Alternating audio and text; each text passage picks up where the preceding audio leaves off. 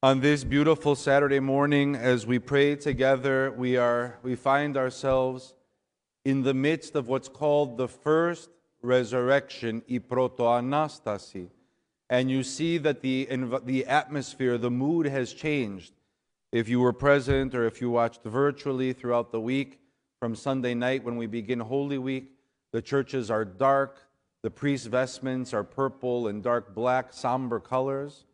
The hymns have a somber tone, and today was indeed the beginning of a celebration as we begin to remember and to celebrate that Christ is risen.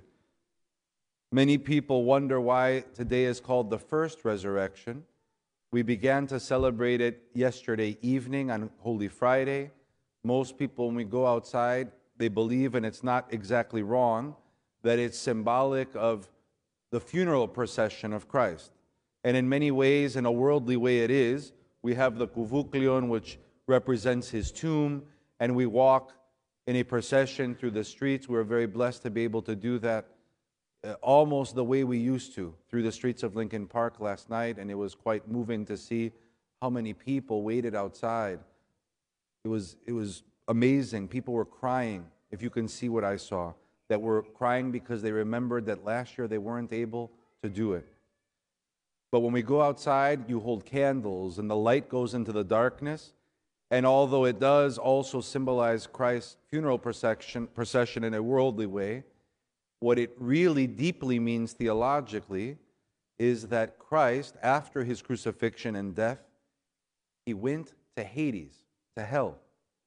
And there, the people that were there had the opportunity to receive salvation, to believe in Christ. And before him, if you remember St. John the Baptist, the forerunner that's just here next to Christ, they call him the forerunner because he paved the way. He preached that Christ was coming. He was a type of prophet. And the tradition in the church is that John the Baptist went to Hades before Christ to give them the opportunity to hear his preaching, to prepare them for his coming, just as he did in the world. And last night, as we enter the darkness of the world, with light in our hands, the candle representing Christ, we remember that Christ went to Hades. And the people there, if you look at the icon on this side of the church, on the north side of the church of the resurrection, Christ is literally pulling Adam and Eve out of Hades. And that's what we remember today, what we celebrate, the first resurrection, was that they, in Hades, saw that Christ was no longer dead, but resurrected.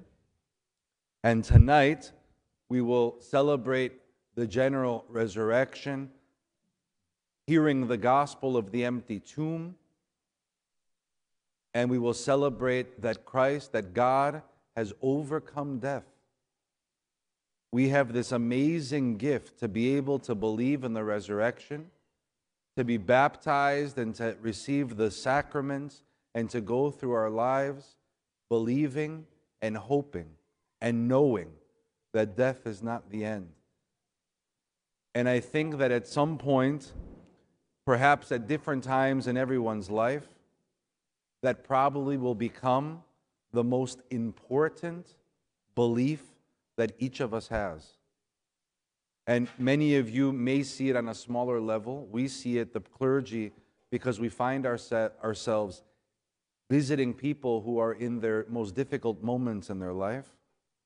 And you can see a very, very concrete difference from the people that have this belief of the resurrection ingrained in them. And you see there's no fear, there's no suffering, there's no depression, because the resurrection solves every problem. If we have our focus on God, on Christ, our worst days will be good days for most people. Our life will be peaceful and harmonious and beautiful, and our problems will go away. May this resurrection inspire us. May it bring peace to our homes. May it bring health to our loved ones. And more than anything, may it begin us on a course towards salvation.